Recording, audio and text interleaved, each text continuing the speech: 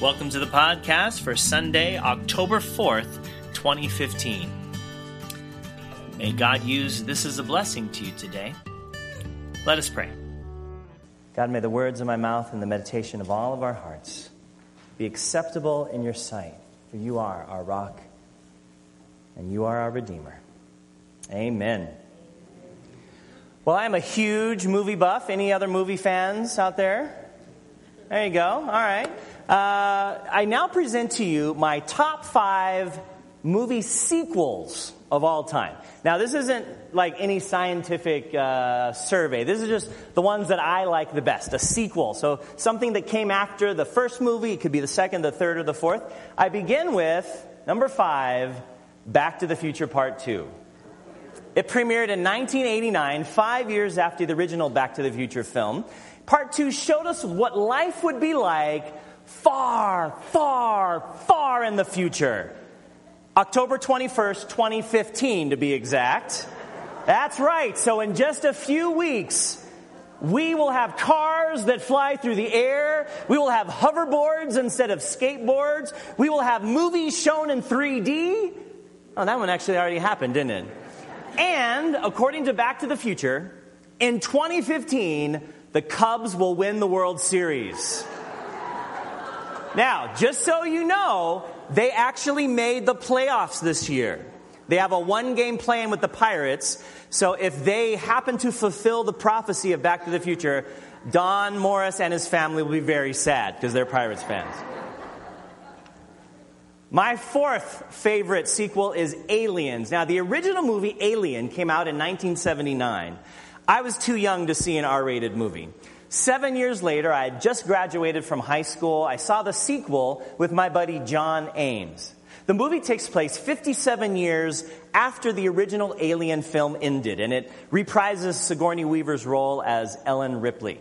Now, all you really need to know about this film is that, well, it takes place in outer space, and it deals with aliens. That's pretty much the summary of the film. Super scary. Not in like a horror movie kind of thing, but in like a psychological, tense kind of way. And by the way, Sigourney Weaver was nominated for an Academy Award. This was the first time a woman was nominated in an action film. Ah, there you go. Number 3, The Godfather Part 2. In 1972, Marlon Brando brought the character of Vito Corleone to life, the crime boss syndicate of New York City. And he had trouble, he tried passing the family business on to his reluctant son, Michael, played by Al Pacino. Well, in 1974, The Godfather Part 2 was released, tracing the earlier days of Vito's reign. And Michael's also then later with Michael's expanding the territory, the empire, in the 1950s. This was the first sequel to ever win an Academy Award for Best Picture. I was a 7-year-old when the movie debuted, so yeah, my parents didn't let me go see it. It was many years later that I discovered the Godfather series and found out what an amazing cinematic series that it actually was. Number 2, for me, Rocky II. Now, let me just give you a little backstory to this, right? Rocky premiered in December of 1976, Rocky I. That summer, prior to that, the Summer Olympics were in Montreal, Quebec. And U.S. won at least 3 gold medals. I remember Michael and Leon Spinks won gold medal, and Sugar Ray Leonard won a gold medal. So I was so inspired watching the Olympic boxers doing well. When Rocky came out, I was super excited. 3 years later, I was a mature 12-year-old, ready for the rematch of the century, Rocky Balboa versus Apollo Creed. And in the annals of movie making, you won't find Rocky II high on the list of many people's favorite films, but I loved it. And my number 1 sequel of all time is The Empire Strikes Back. Star Wars Episode 5. Now, I still remember seeing the original Star Wars movie. My Aunt Sherry took me, just she and me, to go see the original Star Wars in Phoenix. And I remember riding home in the back seat. You didn't have to wear seatbelts back then, right? So you've got the driver's side, the passenger side. I sat in the middle, and I flew my X-Wing home. Every turn we're making, right? I'm going through this. Well, when this series came out, it was 1980. I was in 6th grade. I was ready for Hoth and Dagobah and meeting Yoda for the first time. And for many Star Wars fans, Episode 5, The Empire Strikes Back, is one of their favorite of the 6 films. And, by the way, Episode 7 comes out this December. So if you want to go see it opening night with me, we'll get a group together and we'll go do that. Now, speaking of sequels, some people believe that the New Testament is like The Empire Strikes Back of the Bible, right? It's the sequel to the original, way better than the first one. I kind of disagree. I think both are necessary. You have to have the Old Testament to know where the New Testament is going. You have to have Star Wars in order to get to The Empire Strikes Back, in order to get to Return of the Jedi. Not so sure about episodes 1, 2, and 3. They weren't quite up there, but it's still part of the Star Wars universe, right? So you have to know both. You can't just stick with one. So welcome to the 3rd week in our ongoing series called The Grand Sweep, Rediscovering the Bible. If you're just joining us, we've been trying to take a step back and look at the big picture of the Bible. What's the storyline? What is the Bible trying to say as a whole? And we begin with the understanding that the Bible is really a record of God's relationship with humankind. It's a love story about how much God loves us and how we just keep messing up and not getting what God wants us to know and do and be. And so today we're ready to make the jump from the Old Testament to the New Testament. Now, towards the end of the Old Testament, the Hebrew people had just returned from captivity in Babylon and Persia. They had rebuilt Jerusalem, the city, and the temple that had been destroyed by the Babylonians. However, 400 years passed between the end of the Old Testament and the beginning of the New. 400 years. During that time, the great Roman Empire had come and taken over the Holy Land. The Romans were in charge, and the Jewish people had to undergo quite a bit of hardship. Now, there is record of this time, these 400 years gap. It's known as the Apocrypha. Some Bibles have it in it. You have to order a special Bible to have that. Our Catholic brothers and sisters have the Apocrypha as part of their holy canon. But most people aren't too familiar with it. Well, looking back at the big picture of this juncture, I think we can say that the Old Testament prepares us for what's coming in the New Testament. It helps us see how humankind got off the wrong track over and over again, and how nothing that God did worked in bringing us back into right relationship with Him. So the New Testament then tells the story of Jesus, His ministry, His teaching, His followers, and how they went even after He died and rose again. But through it all, it's a story of God's pursuit of us with love. That God never gives up on us, no matter how many times we turn away or we go astray. Now, before we get into the specifics of the New Testament, I thought it'd be helpful for you to get perspective on the timeline of how the books came to be. If we put Jesus' birth at the transition between BC and AD, roughly 0, then His death and resurrection would be around AD 33. He was 33 years old. But it wasn't until the early 50s when the first New Testament books were written, and they weren't the Gospels. It was Paul's letter to the church in Thessalonica. 1 Thessalonians is the oldest the earliest of the New Testament books. The Gospels, or the account of Jesus' life, didn't get written. The first one wasn't until 70 AD, and that's the Gospel of Mark. And then Matthew and Luke didn't get composed for another 20 years after that. So close to half a century passes between the time Jesus was alive and when they actually got written down into the forms that we know them as the Gospels. So in between time, the followers of Jesus, the disciples, and then the disciples of the disciples would just pass on the stories by word of mouth. Oh, did you hear that story about Jesus and the woman at the well? Or did you hear about Jesus healing the blind man? And they would tell these and pass them down. By the time Mark was written in 70 AD, only the stories that were of most significance and importance to that community actually got put into writing. At the time of Jesus' ministry, there were 3 main groups in Judaism. The first were the Pharisees. They were the most respected group. They were very focused and intent on keeping the biblical law. In fact, some of the rabbis over the time had said that if Israel would, for one day, if everyone would uphold the law, the laws that God gave Moses in the Old Testament, and no one would sin or break a law for just one day, God would be pleased and would send the Messiah. So the Pharisees became sort of the gatekeepers of the law, and they wanted to make sure that everyone knew the rules and obeyed the rules so that God would bring his mercy. They got so wrapped up in the rules, though, Jesus would say they missed the heart of what was under the rules and what it meant to live in relationship with one another, not constantly scolding and holding people accountable and saying, you did this wrong. The second group were the Sadducees. They were the people in power in first century Judaism.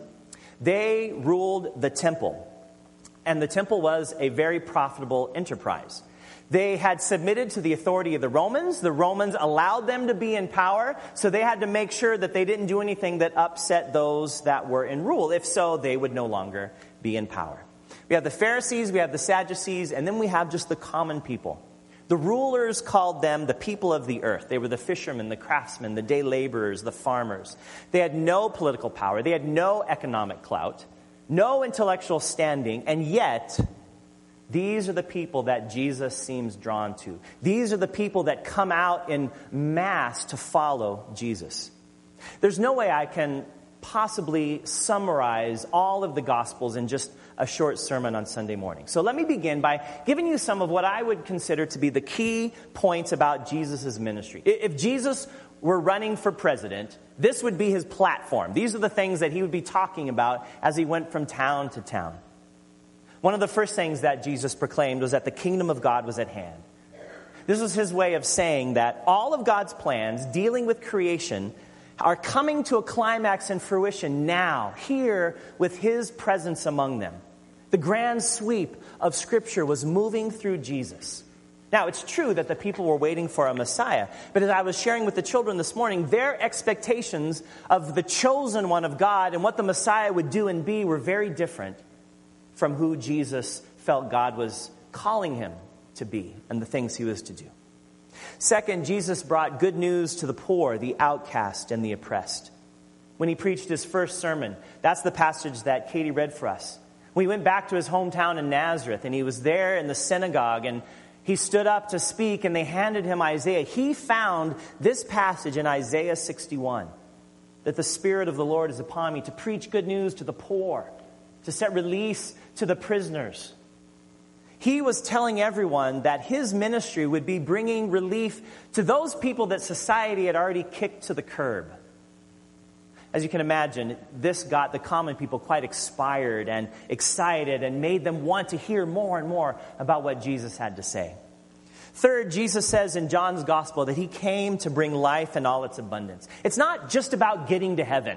It's not about what blessings we'll have whenever it is that God calls us home. No, Jesus said you can experience all that God intends for life here and now.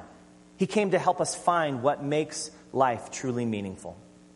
Fourth, as Jesus preached and taught about the kingdom of God, often using parables or stories, he said over and over again that if you want to find your life, you have to lose it. And people were wondering, what does that mean? Find your life, you have to lose it. Well, when you give yourself away for others, when you put others' needs ahead of your own, when you seek to serve rather than to be served, Jesus said it's then that you'll find life is more fulfilling than you ever imagined when you're just focused on yourself. When you give yourself away for others, the blessings of God will come exponentially. And finally, as Jesus carried out his ministry, he found himself in sharp conflict with those in power. The religious leaders hated how the masses of people flocked to Jesus. They detested what they thought, especially the Pharisees, how he flaunted their laws. Every time he broke a law of the Sabbath, well, he can't be the Messiah because obviously he's not keeping the rules that God gave us. They despised how the people followed Jesus so unwaveringly, and so they set out to kill him. And that's a theme that we see in the big picture of Scripture. When the kingdom of God comes, it's often met with fierce resistance. You see that with the prophets in the Old Testament. You see that with Jesus. You see that with the apostles in the early church. Even today, when the kingdom of God is making inroads in the world among us, expect there to be resistance and hostility. Now, let's move to talking about the four gospel writers, Matthew, Mark, Luke, and John. I've been looking at J. Ellsworth Kallis's book, A Hop, Skip, and a Jump Through the Bible. He says that each of these writers were prejudiced reporters. I love that. Prejudiced reporters. None of them pretend to be objective about Jesus. They all believed he was the Lord. They all wanted nothing more than to persuade their readers to believe the same. And yet at times, they're often brutally honest. Each one has a different focus on what they wanted to convey. Though similar, not all the Gospels have the same stories. Only Matthew and Luke actually tell about Jesus' birth.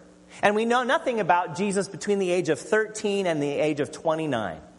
But remember, these writers wrote decades after Jesus' life and death and resurrection. And so they were including just the stories they felt were most important to convey to their community about understanding who Jesus was.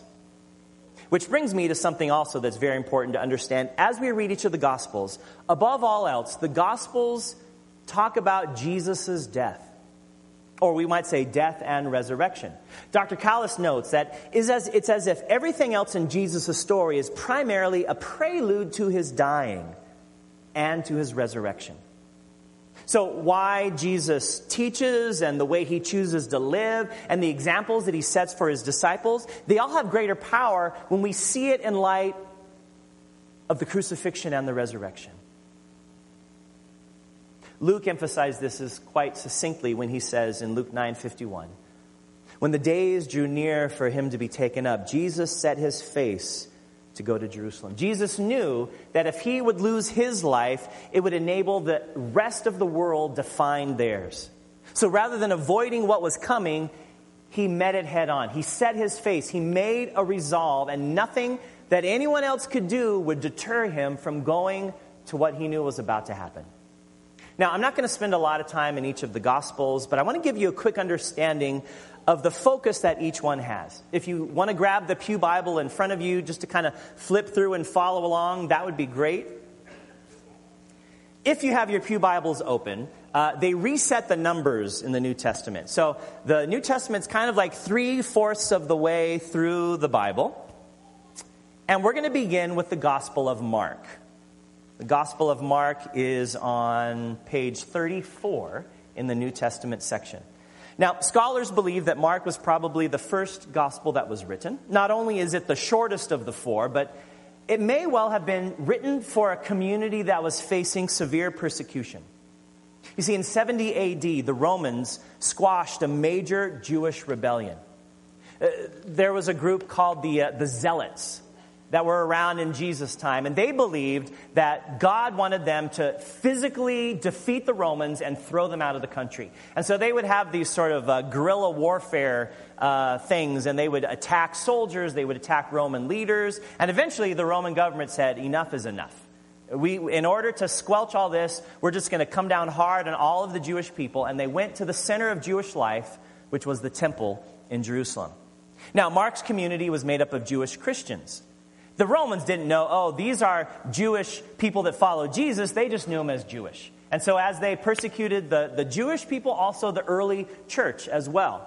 So many scholars think that Mark's community knew that the heavy hand was about to come down and they're going to have to scatter and flee. But before they did, they wanted to take the stories with them. And so Mark wrote down the summary of Jesus' life and death and resurrection. And so the very earliest copies were the ones that their community took as they spread out to flee from Roman persecution. Mark reminds his believers that following Jesus will probably lead to suffering. But don't give up, because God is always with you and will never leave or abandon you, even in the midst of suffering. Matthew wrote his gospel to a Christian community that was just developing as an organization. Remember, this is around 90 or so A.D. If you want to flip back, Matthew's on page 1 in the New Testament. And even though it's first, we were there at the retreat last night, and someone asked, why is it that Matthew is first if Mark was the first one written? Well, maybe it's because Matthew actually has the genealogy of Jesus and Jesus' birth. Who knows when they put the Bible together. But Matthew wanted his believers to know that Jesus is the fulfillment of the Old Testament. And so he puts all kinds of passages from the Hebrew Scriptures into his writings. His community had grown up in the church. They had grown up as Jewish followers. And then they came to know Jesus and to see him as the Messiah that everyone said. A perfect example is right at the beginning, Matthew 1:1. An account of the genealogy of Jesus the Messiah, the son of David, the son of Abraham. And then Matthew goes on to list the lineage from Abraham in verse 1, to David in verse 6, to King Josiah in verse 11, to his father Joseph in verse 16.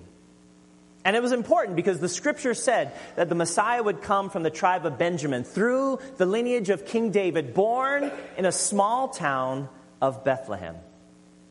Later, Matthew quotes passages from Exodus, Leviticus, Numbers, Deuteronomy, Psalms, Isaiah, Jeremiah, Hosea, Micah, and Malachi, just to name a few.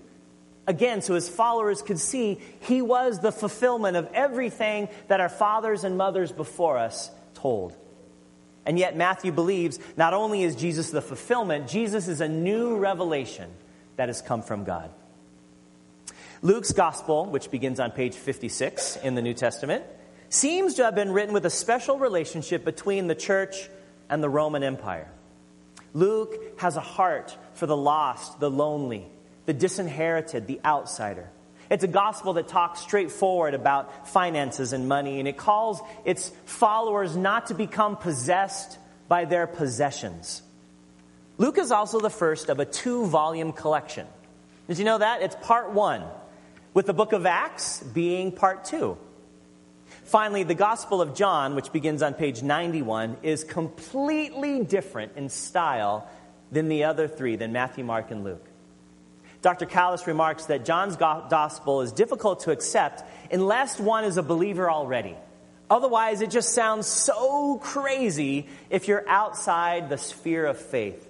You see, John likes to have Jesus meet someone, say the woman at the well or Nicodemus. And they have kind of an interaction. And then there's this long speech kind of back and forth. And John lays out the theological underpinnings of who Jesus is in light of this relationship.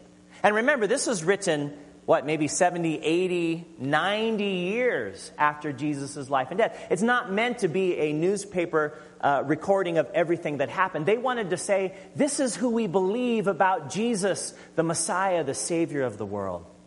John doesn't start with Jesus' birth. He doesn't have it at all. In fact, he goes back even farther. He starts at the very beginning of all creation. In the beginning was the Word, and the Word was with God, and the Word was God. And the Word became flesh and dwelt among us, full of grace and truth.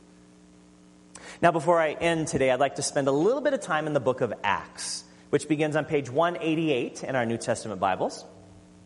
The author of Luke writes this. Remember, this is part 2 of his 2-part series. Book of Luke is part 1. Acts is part 2. In the first book, Theophilus, I wrote about all that Jesus did and taught from the beginning until the day when he was taken up to heaven after giving instructions through the Holy Spirit to the apostles whom he had chosen. So Acts is the story of how the church came to be. How did we go from just 12 scared disciples to millions of people around the globe? From a ragtag group of followers that when Acts begins is really only about 120 people, to a movement that encompasses thousands and spreads throughout the entire Mediterranean region and beyond. And Acts begins with the resurrected Jesus. Before he goes back up to be with God, he tells his followers, I'm going to have to go.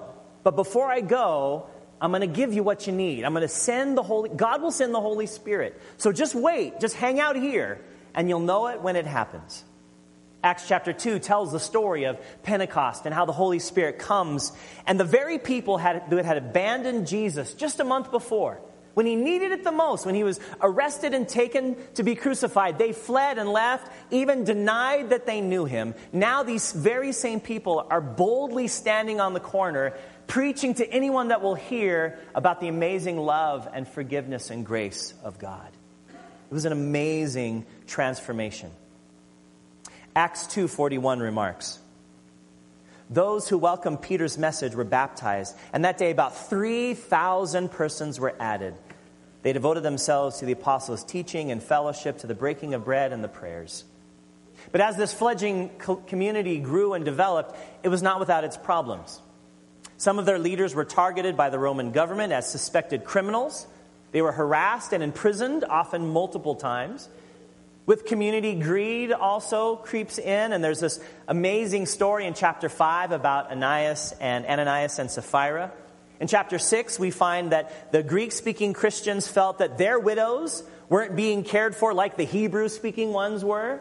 You know, the newer people to faith. Hey, you're not taking care of our aunties and our moms as much as you are with the others. So the early church decided, you know, we're gonna set 7 men as overseers. We're going to let them deal with the day-to-day logistics of this early church. That way the apostles, the disciples, can still preach and teach. Stephen was one of the 7 men that was chosen to be a part of this overseeing team.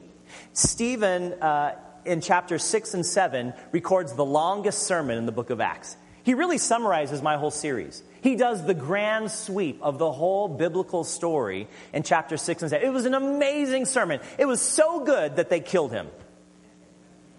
I'm not joking. He laid it out there, and it angered the Jewish, not the Jewish believers, but just the Jewish people there about how they had not seen what Jesus was trying to do and then killed Jesus. They got so angry, they picked up stones to kill him. Acts 7:57 says this: they covered their ears and with a loud shout all rushed together against Stephen. Then they dragged him out of the city and began to stone him. And the witnesses laid their coats at the feet of a young man named Saul.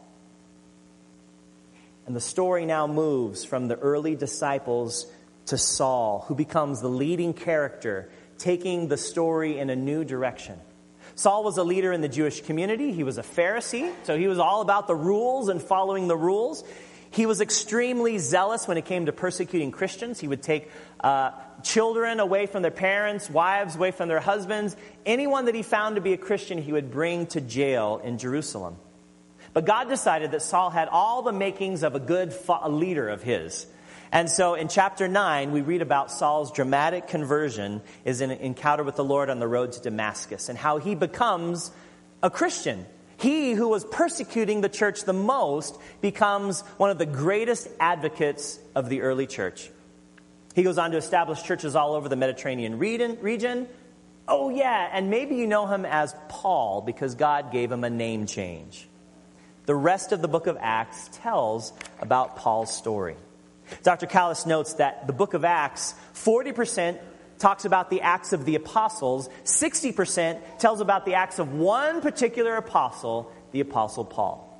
I commend that book to your reading. It's an amazing story filled with espionage and intrigue, shipwrecks and snake bites and sermons, and through it all, God gets the glory. So that's where we're going to stop for today. Next week, we'll finish the series by taking a closer look at Paul's letters to the various churches, and we'll finish with that enigmatic book known as Revelation. But I want you to continue working with scripture journaling. If this morning was your first time giving it a try, I'd like you to take a few days this week. Scripture journaling is the way of reading the Bible devotionally. It's listening for a word from God. You don't even have to read the whole passage. If you find something 3 words into it that your heart connects to, stop and write about that. That's okay. It's not about getting through. It's about hearing a word from God. So I hope that in the week ahead, you'll spend more time with God and the Bible. I've put on the back of your bulletin 5 passages this week. 1 from each of the 4 Gospels and 1 from the book of Acts. And so I would challenge you to pick 3 days, at least 3 days, where you have about a half an hour or 40 minutes to sit down, grab your Bible, take out a piece of paper. You can use this as a sample from today's to remember, and just kind of go through and work with one of these passages and see what God might have to say to you.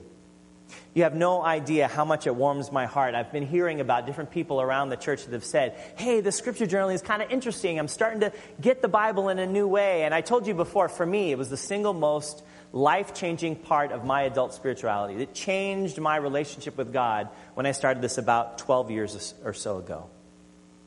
God has spoken, God speaks now, and God will continue to speak into our lives if we'll take time to sit with His Word and to listen. So I look forward to finishing this important series with you next weekend. Thanks be to God. Amen.